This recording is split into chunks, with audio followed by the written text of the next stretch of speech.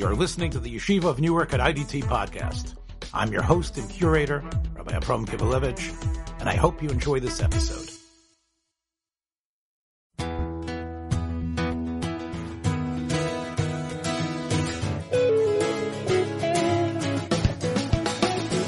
Hi, everybody. Eve Harrow, Rejuvenation on the Land of Israel Network. It is the one beautiful day that we're going to have apparently this week in Jerusalem. The show's being pre-taped. One beautiful sunny day amidst all the much appreciated rain.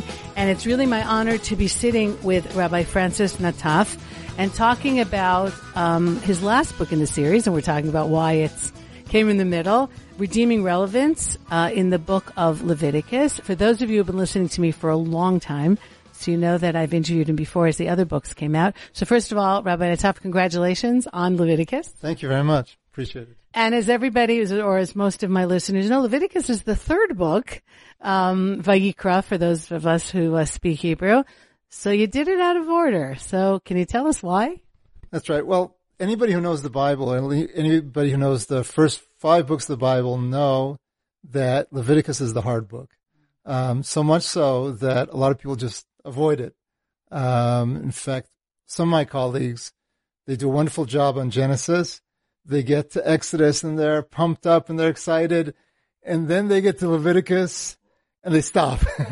And they don't even get to the next books because they're stumped and stopped. So, I had that same syndrome. And when I finished Exodus, I was slowing down and not sure what to do. And I said, there's more than one ways to skin a cat. I'm going to go on. And I'll get back to it. And that's what worked for me. I continued on, as you know, I continued on to the next books, to Numbers and to Deuteronomy. And by that time, I had more going for me in terms of understanding, momentum, and people writing. You have to tell something about Leviticus. So it came as the end of the series, but I think the strategy worked out well. And I think there's something to be gained from that just in general in life. When you come up to something that's a challenge, there's other ways about going about it, and, go on to the next thing, come back to it. Worked for me. Mm-hmm. So one of the interesting things that I've heard about Leviticus is that, it's got all these details and all this, it's like boring stuff. And we've had all these stories and, and families and intrigue and drama. It's incredible. And then we get into all these little details. So one of the things that I've heard that I find it interesting is that the message is that Judaism doesn't have secrets. Okay. The Bible, I should say more correctly, right? Doesn't have secrets. And so we're going to know it's not going to be, at the time that it's written, worship of God, a lot of it is like you have a few priests and they know, and just trust me and give me your money or give me your whatever, and then I'll make it all right with God. I'm like the interlocutor with God. And what this is saying is, even in the places that we're not going to be, most of us not being Levites or priests, not living even when the time there's a temple, even what the high priest is doing all by himself in the Holy of Holies, just on one day a year, Yom Kippur, we're going to know there's no hoo-hoo stuff here. What do you feel about that? Yeah, it makes sense. I think the axis between priests and Israelites is meant to be open, but even more than not keeping it a secret, certainly that's the very basic element, which I think you're absolutely right about. What I present in my book is that the priestly order is really a model. In other words, we tend to not be interested in this rite and not understand it. But the Torah and the middle book of the Torah in Jewish tradition is called Torat Kohanim, which means the law of the priests, right? So the question is, if it's the law of the priests, let the priests read it, and that way you don't have to get bored, right? But it's like their handbook, so fine, you take it, exactly. You're in, you got the 5 credits of AP priesthood, and leave the rest of us alone. That's right. So my understanding after working on it is that really it's presenting a model for what the Jewish people is all about. As you know, in another book of the Torah in Exodus, the Jews are referred to as a nation of priests. Now, sometimes that's mentioned, oftentimes in nice sermonics and synagogues, but very few people really think about what that means. If we take that seriously, as I think we should, then we have to ask, what is a priest? What does he do? What's the meaning of a priest? Because Jews are supposed to be priests. They're supposed to be this class of people I'm giving a very brief on one foot definition of how I see the role of a priest. They're this class of people who's supposed to help other people with their spirituality. And again, the question is, well, how do you do that? Many people have tried different things. As you mentioned, some ancient cults. So it's, take your money and go into the temple, do all sorts of hocus pocus. And then, the person is somehow affected, maybe. But the Jews or the Torah sees it differently and wants to expose that whole plan as a model for taking that one notch lower, taking the idea of priesthood, bringing it down one notch lower and saying, okay, now Jews, you understand now what priests are, what priests do. Do it yourselves. And as you guys are priests for everybody else, you see how your own priests operate. Pay attention to that, because you're going to, it's like when you have someone, you tutor someone in a practical art. So what do you tell them? Say, pay careful attention, because you're going to have to do this too. And that's how I understand the book of Leviticus. It's not about the priest, really. It's about the rest of us. And it's about that relationship that exists between the priest and the people, which is translated into the Jews and the rest of humanity. So that's the way I see it.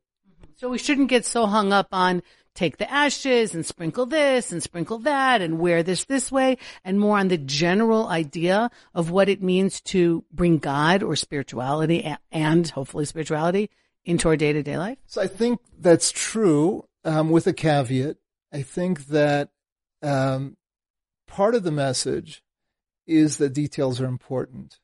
The specific details are less important than understanding that you're supposed to care about little details, tedious details. And I think that's a message. In other words, sometimes there's an over message, like in Kohelet, for example, Ecclesiastes, one of the hardest books. I don't know if you ever spent much time with Ecclesiastes. And the feeling I got from reading is this is going around in circles. This is extremely frustrating. Then I realized that's the point. That's exactly what he's trying to communicate, not just by words, but by general feeling. In other words, you're supposed to, that's exactly what the author is trying to do. He's supposed to make you feel like this is not going anywhere.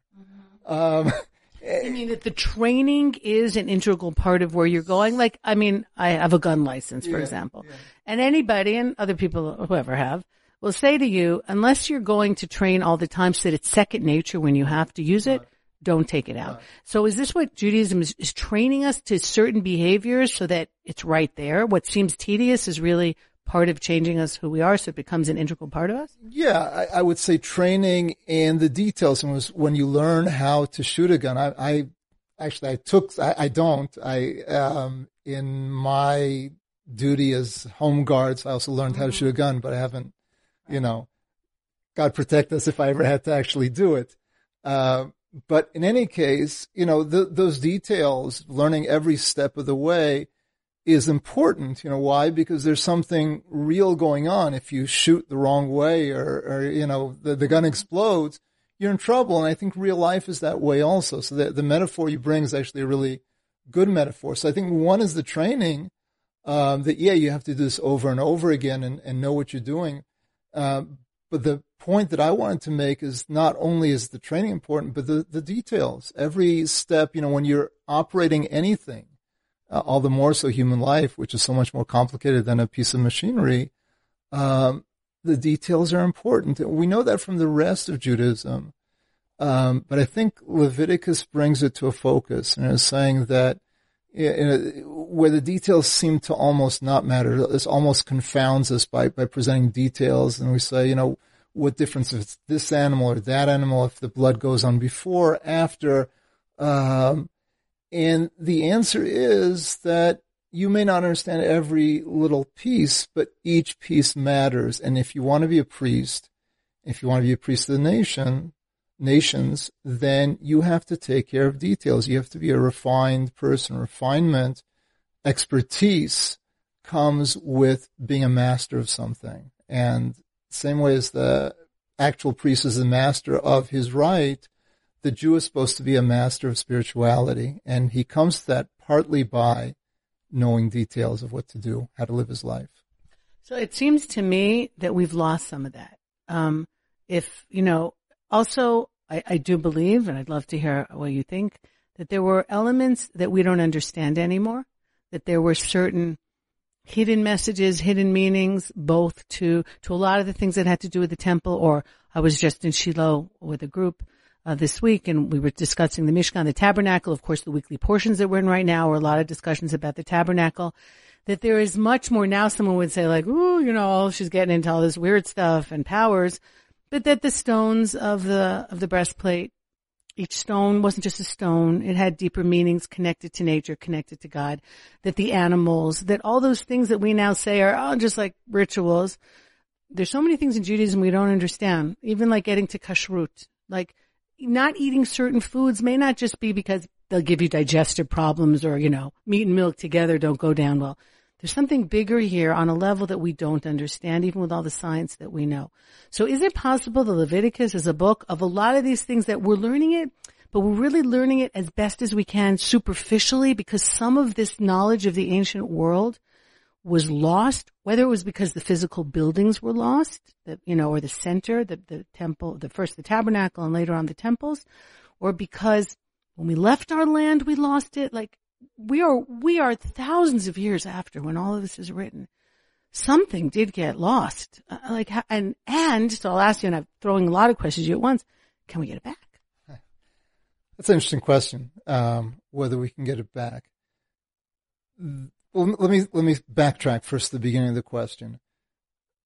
There's no question that no matter how good a tradition is, it's never going to be foolproof, and it's never going to be so accurate that you're going to remember and keep every detail of information. Part of that is interesting is because we assume a lot of things. There's a lot of things we don't tell each other because we assume them to be correct. We assume them to be knowledge. I'm just thinking about the dial phone. I don't know if you're old enough to remember dial phones, but, we know what it is, but we don't think of explaining how a dial phone works to our children because it's obvious, right? Everybody knows how to, but, there's a cute phone, a cute picture I saw the other day of someone holding up the receiver of a dial phone up to take a picture with. Because that's what a phone does, right? It takes pictures. And this is one thing from just, the short period of time we're living, obviously over hundreds and thousands of years, there's all sorts of information going to be lost. All the more so when something's not practiced. So the sacrificial rite hasn't been practiced for 2,000 years, basically. So obviously there are going to be things that are going to fall away and be less understood. Can we get it back? Well, experience will help some of it come back. It's funny because we have in history all sorts of things that are referred to as renaissances. Well, what's a renaissance? Renaissance is bringing back something that used to be. Is it the same? It's never the same, but one can go back to earlier periods and bring back some of what was held before. Just one thing I wanted to point out, though. I think that the most critical thing that we've lost is not so much knowledge, but feeling. I think the sense of what it is and why it's meaningful to give a sacrifice. I think that's where we're completely lost. In the first chapter, I try to reconnect to what's the essence of sacrifice, and again, not to focus on the details so much, to focus on some of the details, but primarily on the idea of sacrifice is man's attempt to give something to God, which is really a very difficult and profound concept. Giving is very connected to person's relationship with another person. And if we want to have a close relationship with God, we model it on the best relationship we know about, which is between humans. Some things transfer easily and other things don't. One of them is giving. Sacrifice is an attempt to take that aspect of the interhuman relationship and transfer it to the relationship between man and God. So the relationship, though, could be based, and this is a big thing for me, as my listeners know, on fear or on love. I mean, you could give something to somebody because you love them, and that's why you want to show your love. Or you can give it because they have some kind of power over you, which definitely fits in where we're dealing with God. And it's like it's more of a placating kind of thing. And in a lot of religions, you do see that where, or even like I've been to Thailand and other places where you still see people the Buddhists still putting food down next to, the statue. Now, is that out of love? I want to give something. They think the statue's actually eating it, or if it's just like, I want to make sure that I'm okay, and so I'm going to do that. So how does Leviticus or Judaism deal with that aspect of our relationship with God? Right. So the sort of buying off God is what we don't want to have. And certainly what we try with the Torah and Judaism tries to distance us from the idea of, God can be bribed. If I give him a fat enough cow, then I'm okay for the day. So that not. On the other hand, the Torah and Judaism in general, I think it's very realistic in its understanding of the human personality. And it says, yes, there's an ideal relationship with God, which is based almost exclusively on love. But there's also other aspects to even a good relationship. I heard someone say, I thought it was a cute idea. I don't remember who, but that, fearing a spouse ultimately comes from love, meaning you're afraid of their reaction because you care about their reaction. And, the same thing applies to God, that there's a fear aspect which is in order and appropriate and can even be part of a healthy, ideal relationship.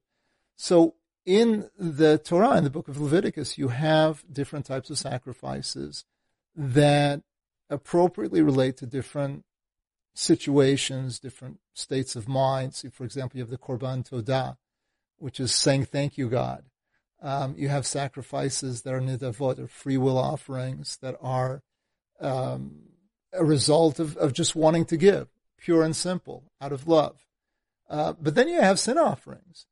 And there's an idea, again, a relationship. I made a mistake. I want to fix things up. Therefore, I'm going to do something, not as a bribe, but as an expression of the importance the relationship has in my life. And I think that's how we have to look at it, and I think it's the way that it's presented in Leviticus.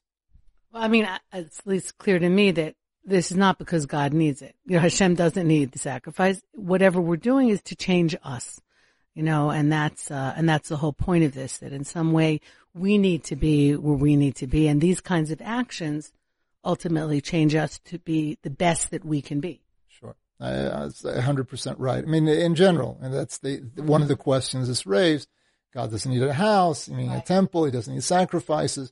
But the bottom line is he doesn't need anything on some level that makes him a very difficult body, character, personality for us to connect to. And that's why he creates all these avenues. Even the Torah itself, is a difficult construction, meaning that for God to speak in any language, no matter how perfect we want to say Hebrew is, and some people, go to extreme levels about that, it's limiting.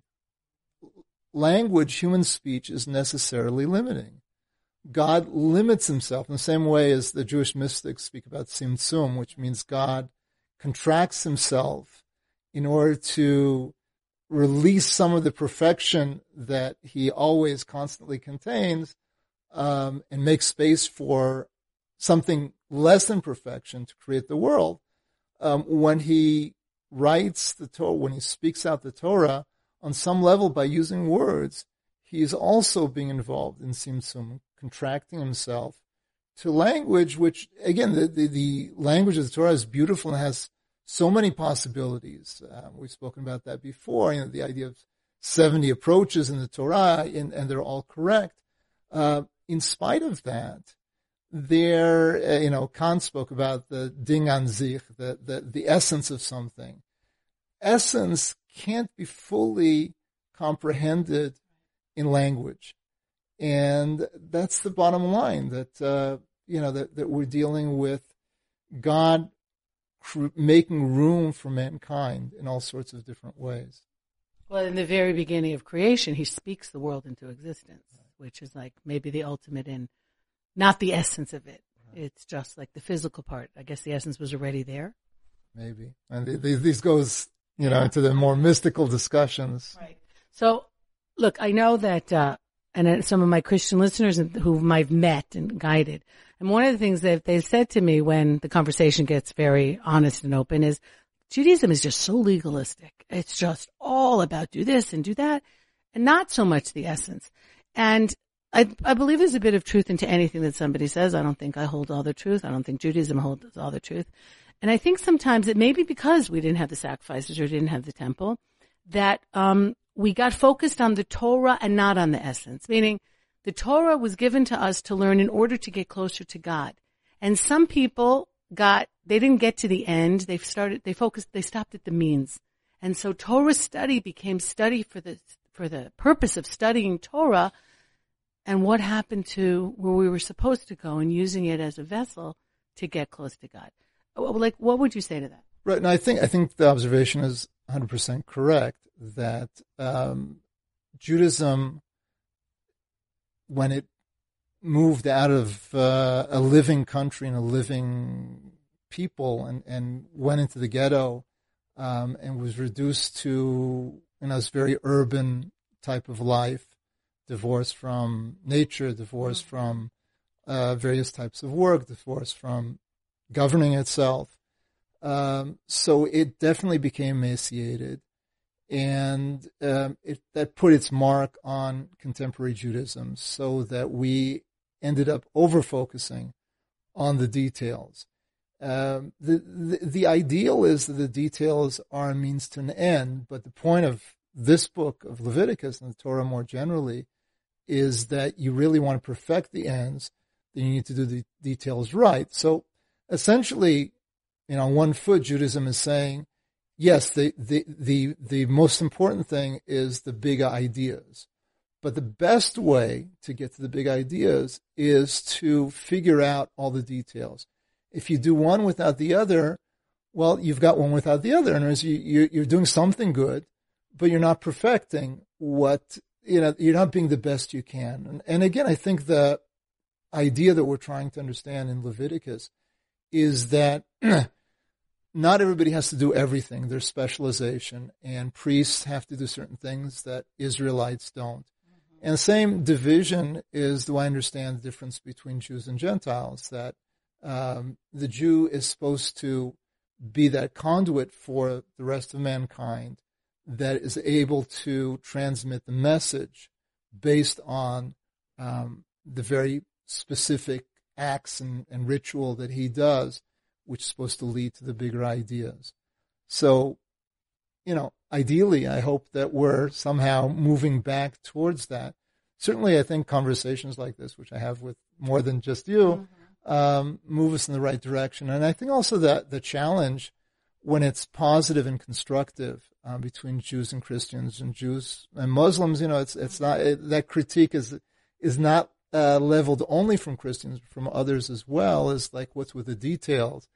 I think it's positive because I think it challenges us.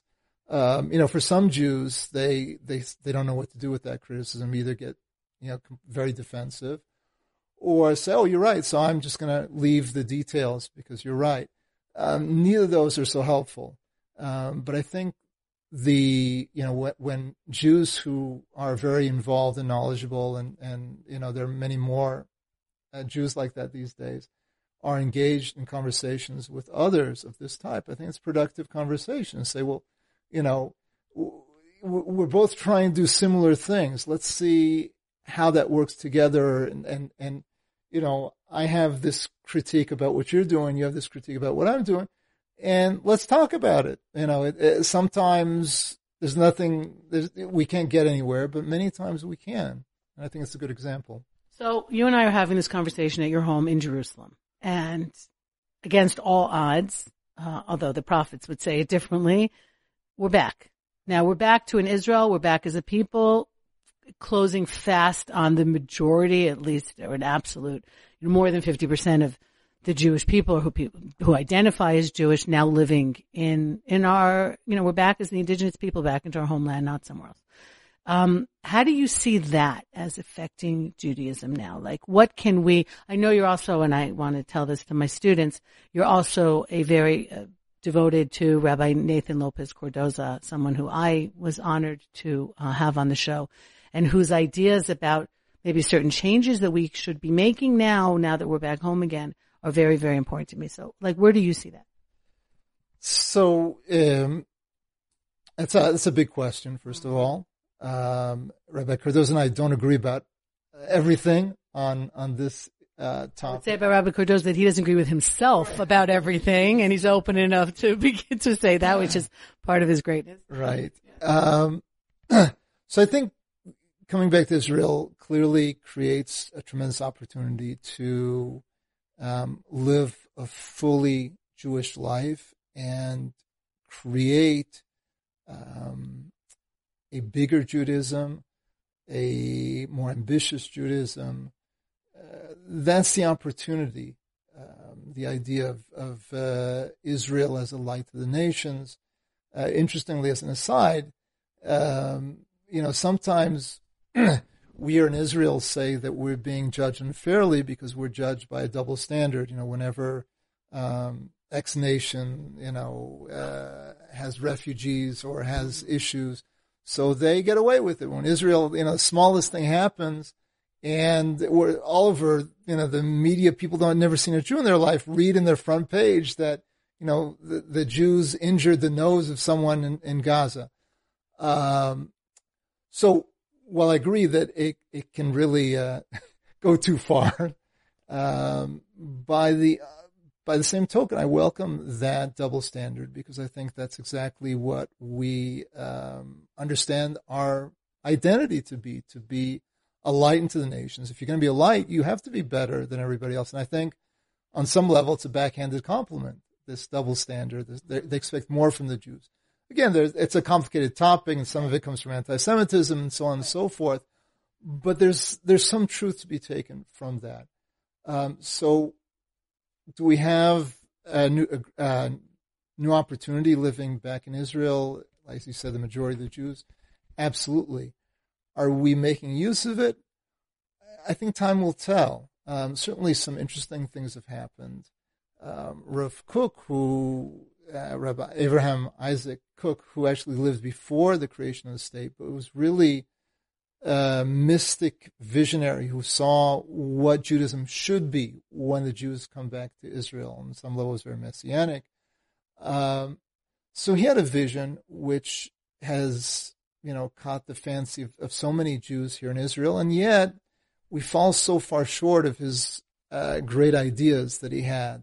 And it's sort of a paradox that there was this visionary who had these tremendous ideas that really spoke exactly to what you're talking about, to being that light to the nations, of impacting, of creating something new and exciting, and bringing the rivers back to Israel and the stream of spirituality that comes out of Zion and so on and so forth.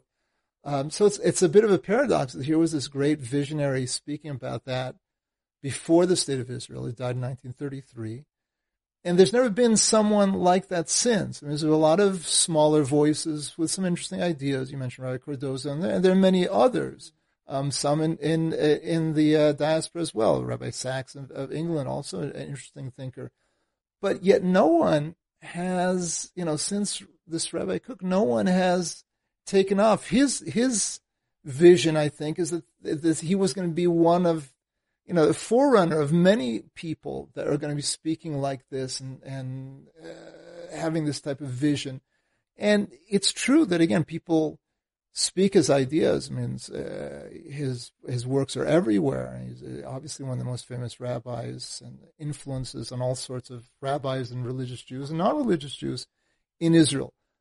Be that as it may, somehow it never really took off. And it's not clear that it is taking off. Again, there are different streams that rise and fall, and There was a book that I reviewed recently by another rabbi who made some waves, who was interesting in that he was really sort of someone who really took Rav Kook's model and went with it further than anybody that I know. And that's Rav Shagar, who was probably a near neighbor of yours. So there was a different way of thinking, a new way of thinking. It's not clear to me that that's going anywhere fast either. So, as I said, we live within history. It's hard to know what's going to be 50 years from now. It's hard to know what's going to be 100 years from now. It's clear that we have a tremendous opportunity, and it's clear that there's something going on.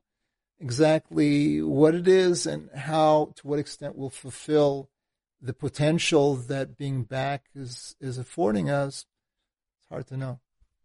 Well, I think it's also important that for people to realize that the Torah is not just for religious people or people who call themselves religious, right? Who are into more of the details, shall we say. It's one of the things that we see here in Israel. And there's a whole peoplehood aspect here. And you have now people getting interested in the text. One of the nicest things that I'll ever hear when I'm guiding is after a day of guiding with people who wouldn't call themselves religious, when they'll say, wow, I'm going to go look at the Tanakh now.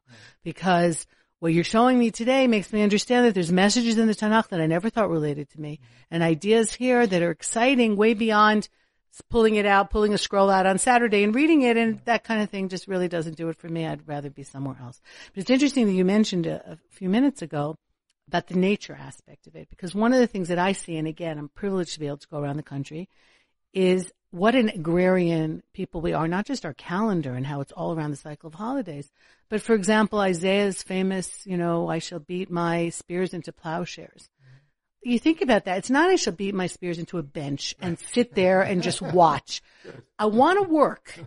It's a plowshare. Now, a plowshare is only going to do what it's supposed to do if somebody's using it, right? And it's a beautiful vision of peace isn't just hanging out. Peace means being able to work and no one bothers me, which isn't, I don't know if people listen to that and read that and understand, or even, I was up on Mount Gerizim, Mount Bracha yesterday with a school of girls. And one of the things, that wasn't Shabbat, by the way, you're listening to this on Sunday, so that's why I'm saying this is pre-taped, okay? So I would never go on Shabbat. But one of the things that I was talking to them about is the parable of Yotam. This crazy story from the book of Judges, right after Gidon. If you guys don't know it, go look it up.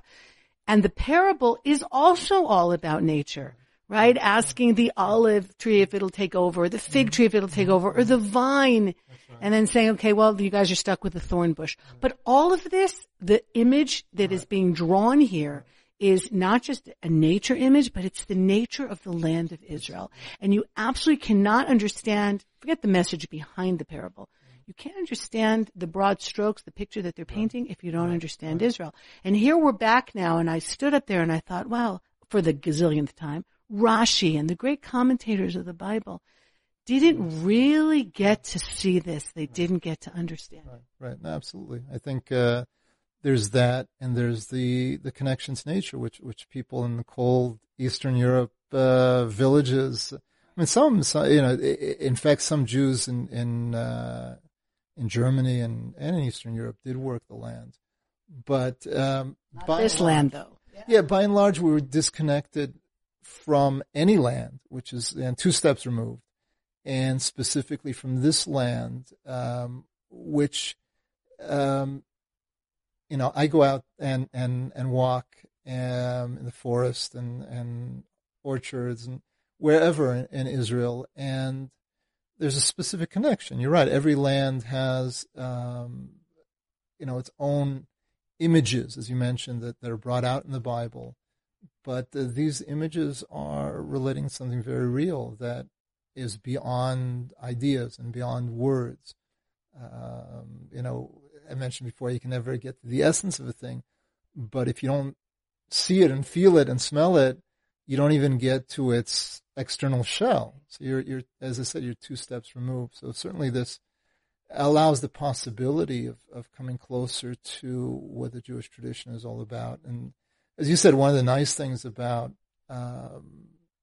the return to the land of Israel is that everybody living in Israel, all the Jews living in Israel, have this connection with the land of hiking and going, and it's different than the Boy Scouts in the United States or a Sierra Club. It's part of the culture that has an effect, and people are more connected, even if they're not totally connected here in Israel.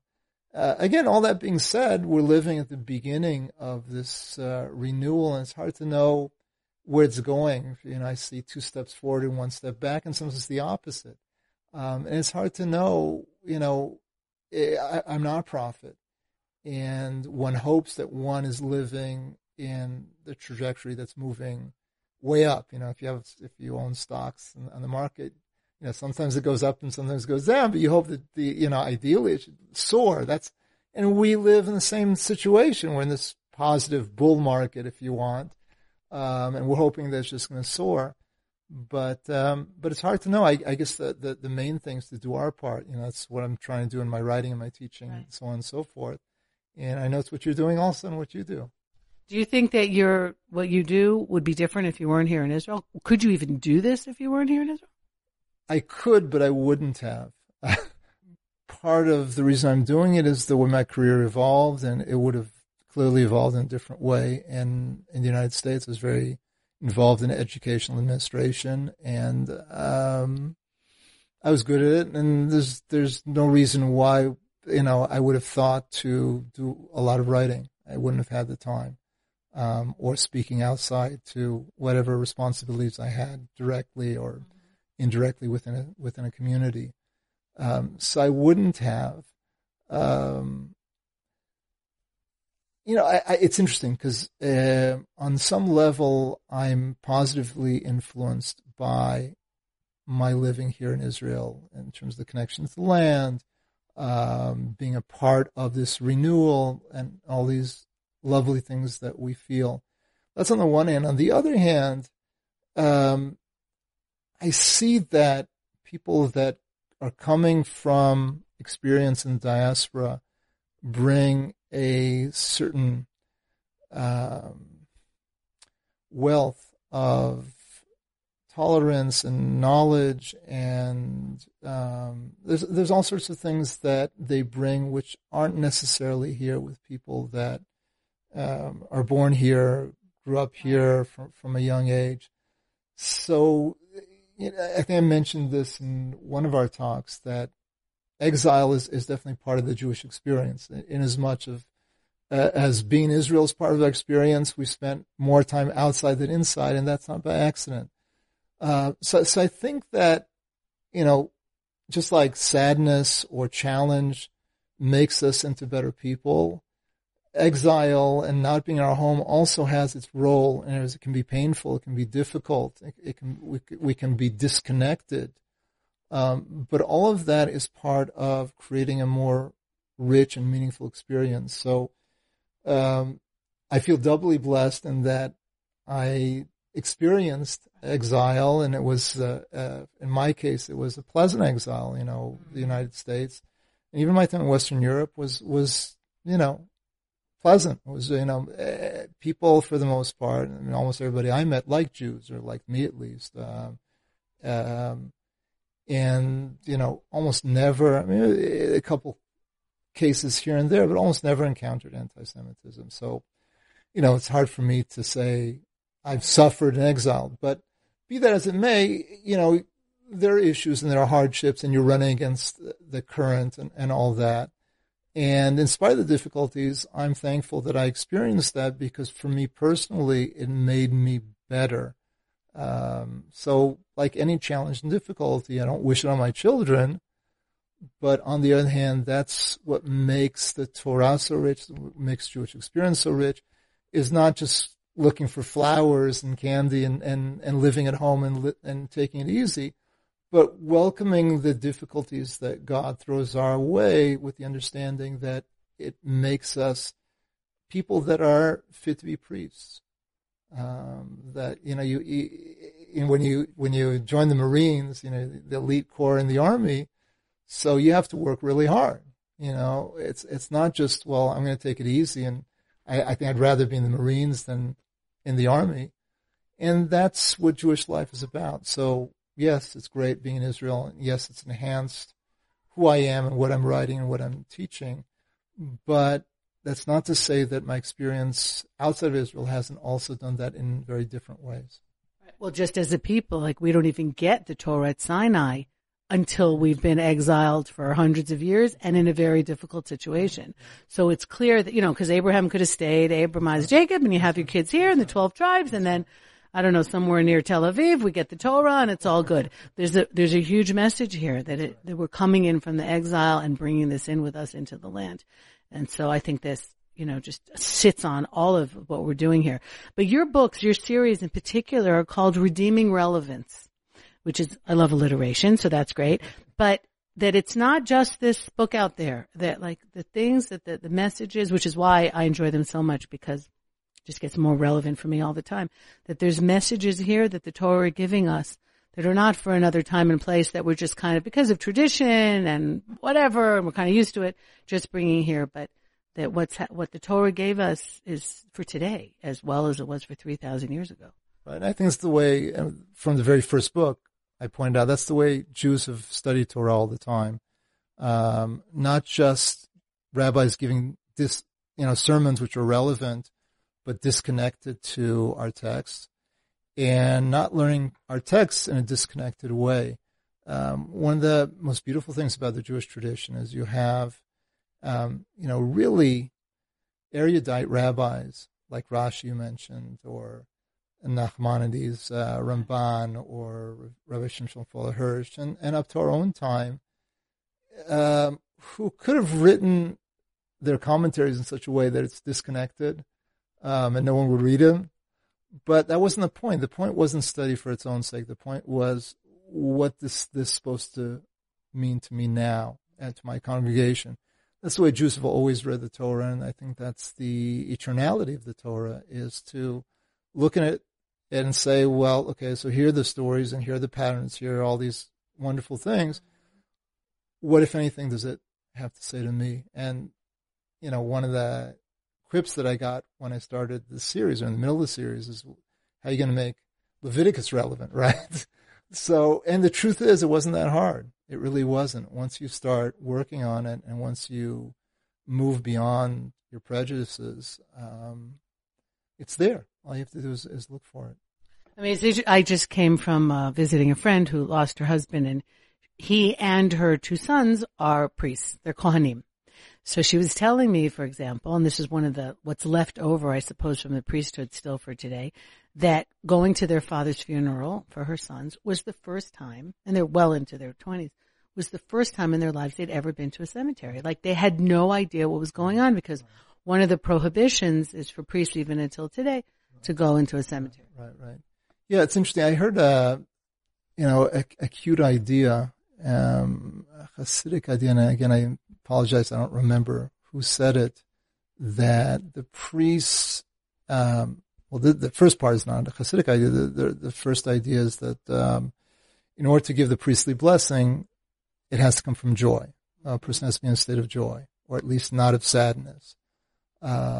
So priests are kept away from things that make one sad.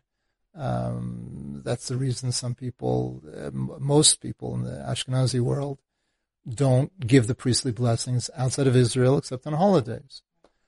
And here in Israel, everybody gives it. We're happier. It's interesting, just a detail which is the embodiment of something bigger, of something that speaks to our return to the land.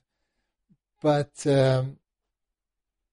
the idea that I heard is that when you confront death, even if you can understand it philosophically, it's still hard to connect to God, and it's hard to be happy, and it creates all sorts of stumbling blocks between the person and God, and one's state of happiness, which comes from a healthy connection with God.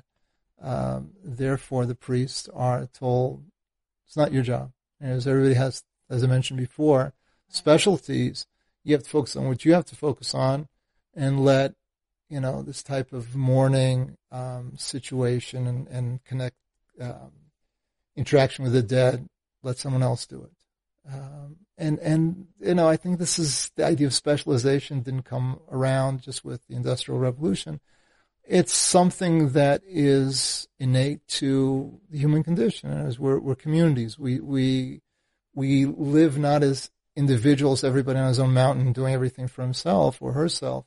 We're here to share in our religious experience and work together. And priests are not to be involved with that role, except in very special circumstances, such as a father, or in this case a son, should mourn for the father, even if they're a priest. That overrides, so to speak. Interestingly enough, as I'm sure you know, but not maybe all of your listeners, is that the high priest would not do that. Even if it was, his father or his son, he would not, go and follow and go to the cemetery. There's a cute Mishnah that speaks about how he would follow the funeral procession from a distance, right? Because there was some connection, but it had to be very limited. And in his case, he really had to be connected to God, almost to the exclusivity of, concern with his own family.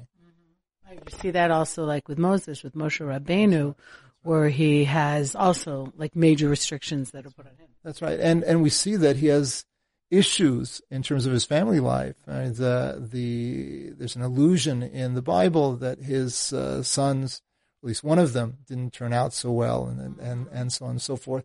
But even without that, we see this very, I wrote about that in another book, there's very little connection between Moses and his wife and his children, because that wasn't his job. I explained why it was important for him to get married and have children, but he wasn't, he was a monastic father and a monastic husband. He really had to turn away from that and said, well, maybe, I don't know if he figured out what God told him, but essentially, this is not my role. Someone else is going to have to do this and take care of my children. And the truth is, nobody can be perfect at everything, and that takes its cost. A person might say, well, that's tragic. How could God allow Moses not to take care of his children? But the bottom line is, as human beings in a zero-sum world, we can't be perfect at everything. And we always, a person who's real has to make hard choices. You're always cutting corners somewhere. And for some people, it's going to be in one place. And for other people, it's going to be another place. And again, that's part of the Jewish tradition that I see. One of the more esoteric stories, I don't know if esoteric is the word also that when I guide, is Pesel Micha, especially when you're up near Shiloh and there's this kind of alternate altar that's pretty much across the street or right in the same area. And the Rashi, I believe, saying that actually the priest that is brought up to be with Micha is the grandson of Moshe, that it's written Menashe, but the nun is very small, as so not to embarrass him. But this is how far his grandson falls. Jacob's grandsons are Ephraim and Menashe, the real other Menashe, right, who come out of Egypt with us and really join the Jewish people. We bless our children in their names, our sons in their names, let's say on Friday night for those of us who do that. And here, Moses' grandson is like basically, an idol worshiper, and how absolutely tragic that is. But I think that would resonate with a lot of people listening is those priorities. A lot of leaders that we know, a lot of big leaders are not great family men. They're not great fathers or husbands even, because they're focused on their community or really the extreme, because the Torah tells you to try and have children at least. That's a biggie, is like Jeremiah, who is so caught up with his people as the prophet and so concerned, rightly so as it turns out, that we're going to get exiled and the first temple will be destroyed, that he himself doesn't even build a family. Right. And, it's true in the secular world as well. A lot of the major philosophers never got married. For obvious reasons. You only have a certain amount of hours in the day and years and days in the year. If you want to become really great at something, it's hard to do other things.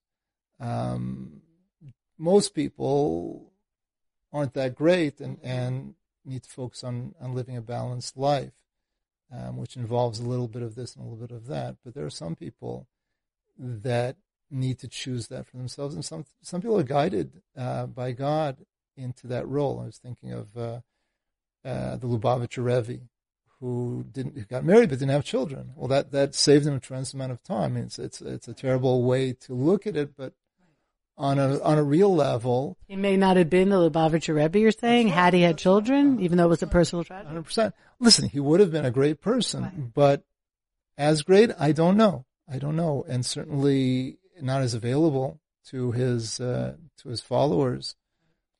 It's a curse can sometimes be a blessing, and it's a question of how to frame it, how to understand it, and that's one of the difficulties of life. And we're talking about death as well, as that we're limited in how we frame things. We don't understand why certain things happen, and sometimes we're able to reframe things and see the blessing in the curse.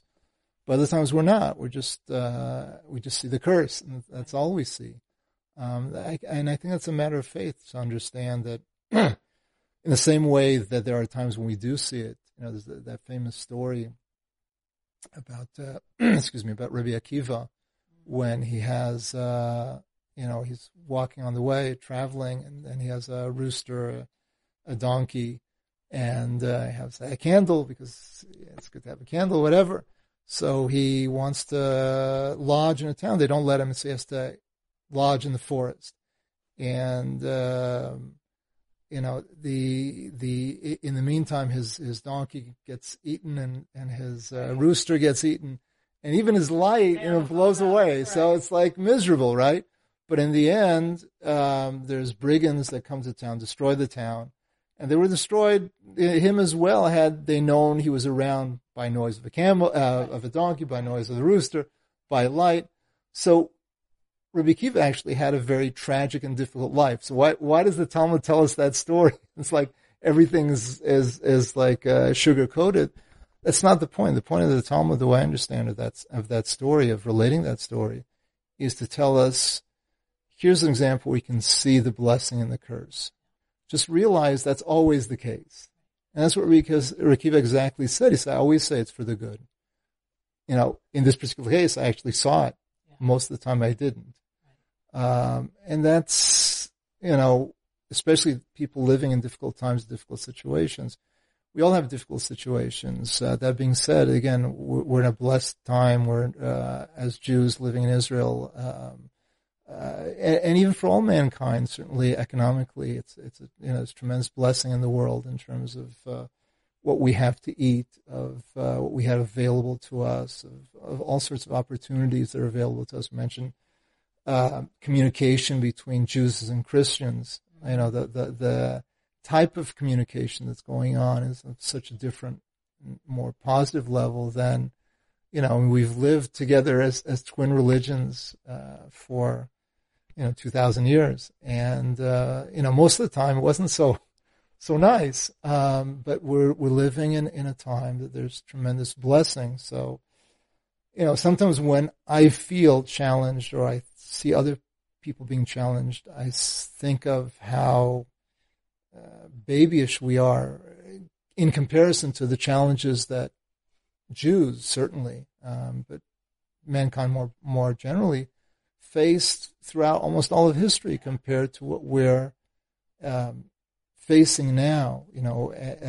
We here in Israel are concerned, and rightly so, about our security. But when you think about the numbers and you think about the situation of, how much safer Jews are in general, and in Israel in particular, today than we've almost ever been, then I think it's an important perspective to appreciate. And Jews somehow trusted God throughout all of these terrible difficulties that they had. For us to bring questions now seems, a little bit weak. Right. But it's all a matter of faith, of even if we don't understand, and a lot of things we don't understand, or as Esther Waxman said many years ago when her son Nachshon was killed, she said, and people said, but you prayed. And there was a whole thing at the Kotel, and thousands of people came, and she said, well, you still have to ask, but sometimes Hashem says no. And it doesn't mean that you don't try and connect, but there's a bigger picture that we don't see, that he does. And that's what we have to go with. So, Rabbi Francis Nataf, thank you so much. If people want to get the book, of course, to add to the collection of the rest of your books they already have, or if they want to, I know that you sometimes go out on speaking engagements and they can have you in person. How do they get in contact with you? So, I like people speaking to me in person, but easiest to get my Gmail account, going out on a limb, putting it on the radio, but it's Francis Nataf, FrancisNataf at Google, like everybody else. I'm sorry, at Gmail, not like everybody else, at gmail.com. And I welcome any correspondence of any type. Certainly, Amazon is going to be a place to buy my books. It may not be available on Amazon right away, though the other 4 volumes are. You can Google my name and you'll find where it's available. It's available from the publishers who, again, are neighbors of yours or in publications, which is actually based in Jerusalem, but the director lives not far from Eve. In any case, I welcome everybody to continue the conversation with me. It's the last book, but the conversation continues. Where do you go from here now that you finished the 5 big ones? I knew you were going to ask that question. I want to keep interviewing you, so you can't drop it here. That for sure. So I am, as we speak, working on another book, which is something totally different than this series. It's about the Jewish political tradition and what it can offer to the world in terms of breaking the impasse between the more traditional folk and the more liberal, universalistic, progressive, whatever label. So I think there's a real impasse. I think that what's been dubbed culture wars is something deeper and more lasting than anything we've experienced for the last 150 to 200 years. I think that the society is coming to a difficult situation, and it requires new answers. I hope that I have some answers. I don't know if they're right answers, but I have some suggestions based on Jewish tradition. And I hope people will listen. Well, if you want to interview me about those answers, I'd be happy at least to share some of these ideas with the listeners. That's great. We're going to get a preview of that. We'll come back before the book is published. Okay, thank you so much, Rabbi Nataf. I really appreciate you taking the time, and I'm sure my listeners did as well. Okay, everybody, you can write to me, eve@thelandofisrael.com. New website is finally up. So eveharrow.com, and you'll see where I'm going to be next month, actually just in a couple of weeks, and all my goings on, and of course, catch up on some of the old shows if you're a new listener. So take care, everybody. Once again, thank you for listening. Thanks to Tabitha and to Ben, and to everybody at the Land of Israel Network. Take care, everyone. Goodbye for now.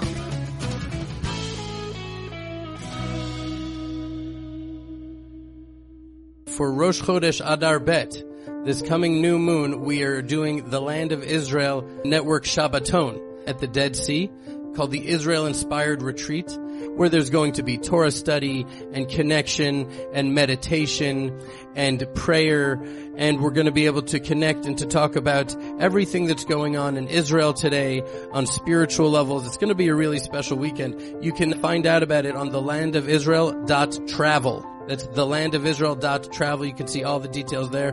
We'd love to have you join us. Thanks for joining us for another episode from the Yeshiva of Newark at IDT Podcast.